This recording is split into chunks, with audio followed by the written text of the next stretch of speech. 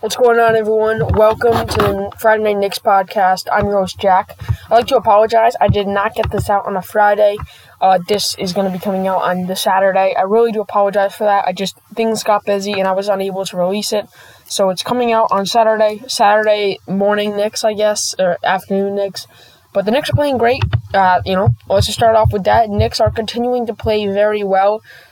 They did end their winning streak against the Suns, but before that they beat the Raptors, and then on Wednesday they beat the Bulls. Tomorrow night they'll take on the Rockets. Just a couple of things about the Knicks right now, just to keep you guys updated. Emmanuel Quickly has been very, very good, and it's not all about points per game. It has really been about, just the stuff that's not on the box score. He is really just, a guy who hustles out there. He can really help us facilitate the offense. I think the offense is completely different. I think the offense is completely different when he is running point guard as compared to guys like Elfrid Payton or even Derrick Rose. Now, I like Derrick Rose's offense. I don't like Elfrid Payton's offense. Whether you like it or not, Emmanuel Quickly runs a different offense, and it is a more high-paced, three-point shooting, kind of a more modern offense, I would say, than a guy like Elfrid Payton, who's more of a facilitator rather than like a shoot-first point guard. I really like where the Knicks are going. Just a couple of roster updates. This is not really a real roster update, but the Knicks have been linked to Damian Lillard and apparently are willing to trade 3 or 4 first-rounders for Dame. Now, Dame was not too happy about these rumors, and Dame is a big Portland guy, so I can see why. But if the Knicks did get Damian Lillard, that would be outstanding.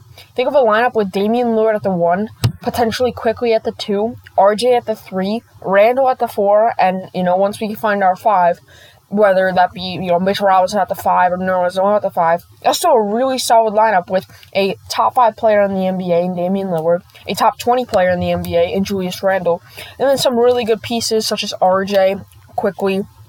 You good guys coming off the bench. We maybe retain guys like Burks and Bullock and maybe add a few names. Like, that is a very solid cast, and I don't want to get too excited about this because, quite frankly, it's probably not going to happen, but just something to look after.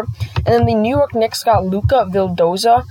He is a 25-year-old, I think, Argentinian point guard, and, people are excited about this. He's a pretty good offensive point guard. I'm not sure why, the Knicks decided to go after him. I think they just saw the talent, and they wanted him. He's a pretty good 3-level point guard, has a knack for creating his own shot, and, I think the Knicks really do, like him as a guard, obviously, because they signed him. I'm not sure why add another point guard. I think the Knicks are fine at the guard position, but I trust them, I understand that. I think he can also play shooting guard too, which I guess is something to look out for, I'm not mad by any means. I like the signing, believe me. I think it's always good to add a new guy, especially one who has not seen the NBA yet. But as I said, 25 years old, 190 pounds. He's not a huge guy. I'm not sure if he'll be a long-term guy. I really don't think he will be a long-term guy, but hopefully he can help us in the playoffs, whether we make the play-in or whether we just straight up make the playoffs. If the season were to end today, the New York Knicks would have the 4th seed in the East. That would be amazing. It'd be outstanding. To be the 4th seed would be great, and I feel like just not getting into that play-in would be awesome if we just can avoid the play-in, because I don't want us to come so far in such a great season and end it in the play-in. I like the play-in idea. I was all bored from it when the Knicks were kind of looking to have like a mediocre season, but as soon as we rose to stardom, I'm like, that play-in just waiting for us. So that's all I have for you guys today. I'll keep you guys more updated. These podcasts are going to get a bit longer once the playoffs come around. We'll have more insight videos and stuff like that. Again, sorry for the delay. Hope you guys have a great rest of your weekend. Peace.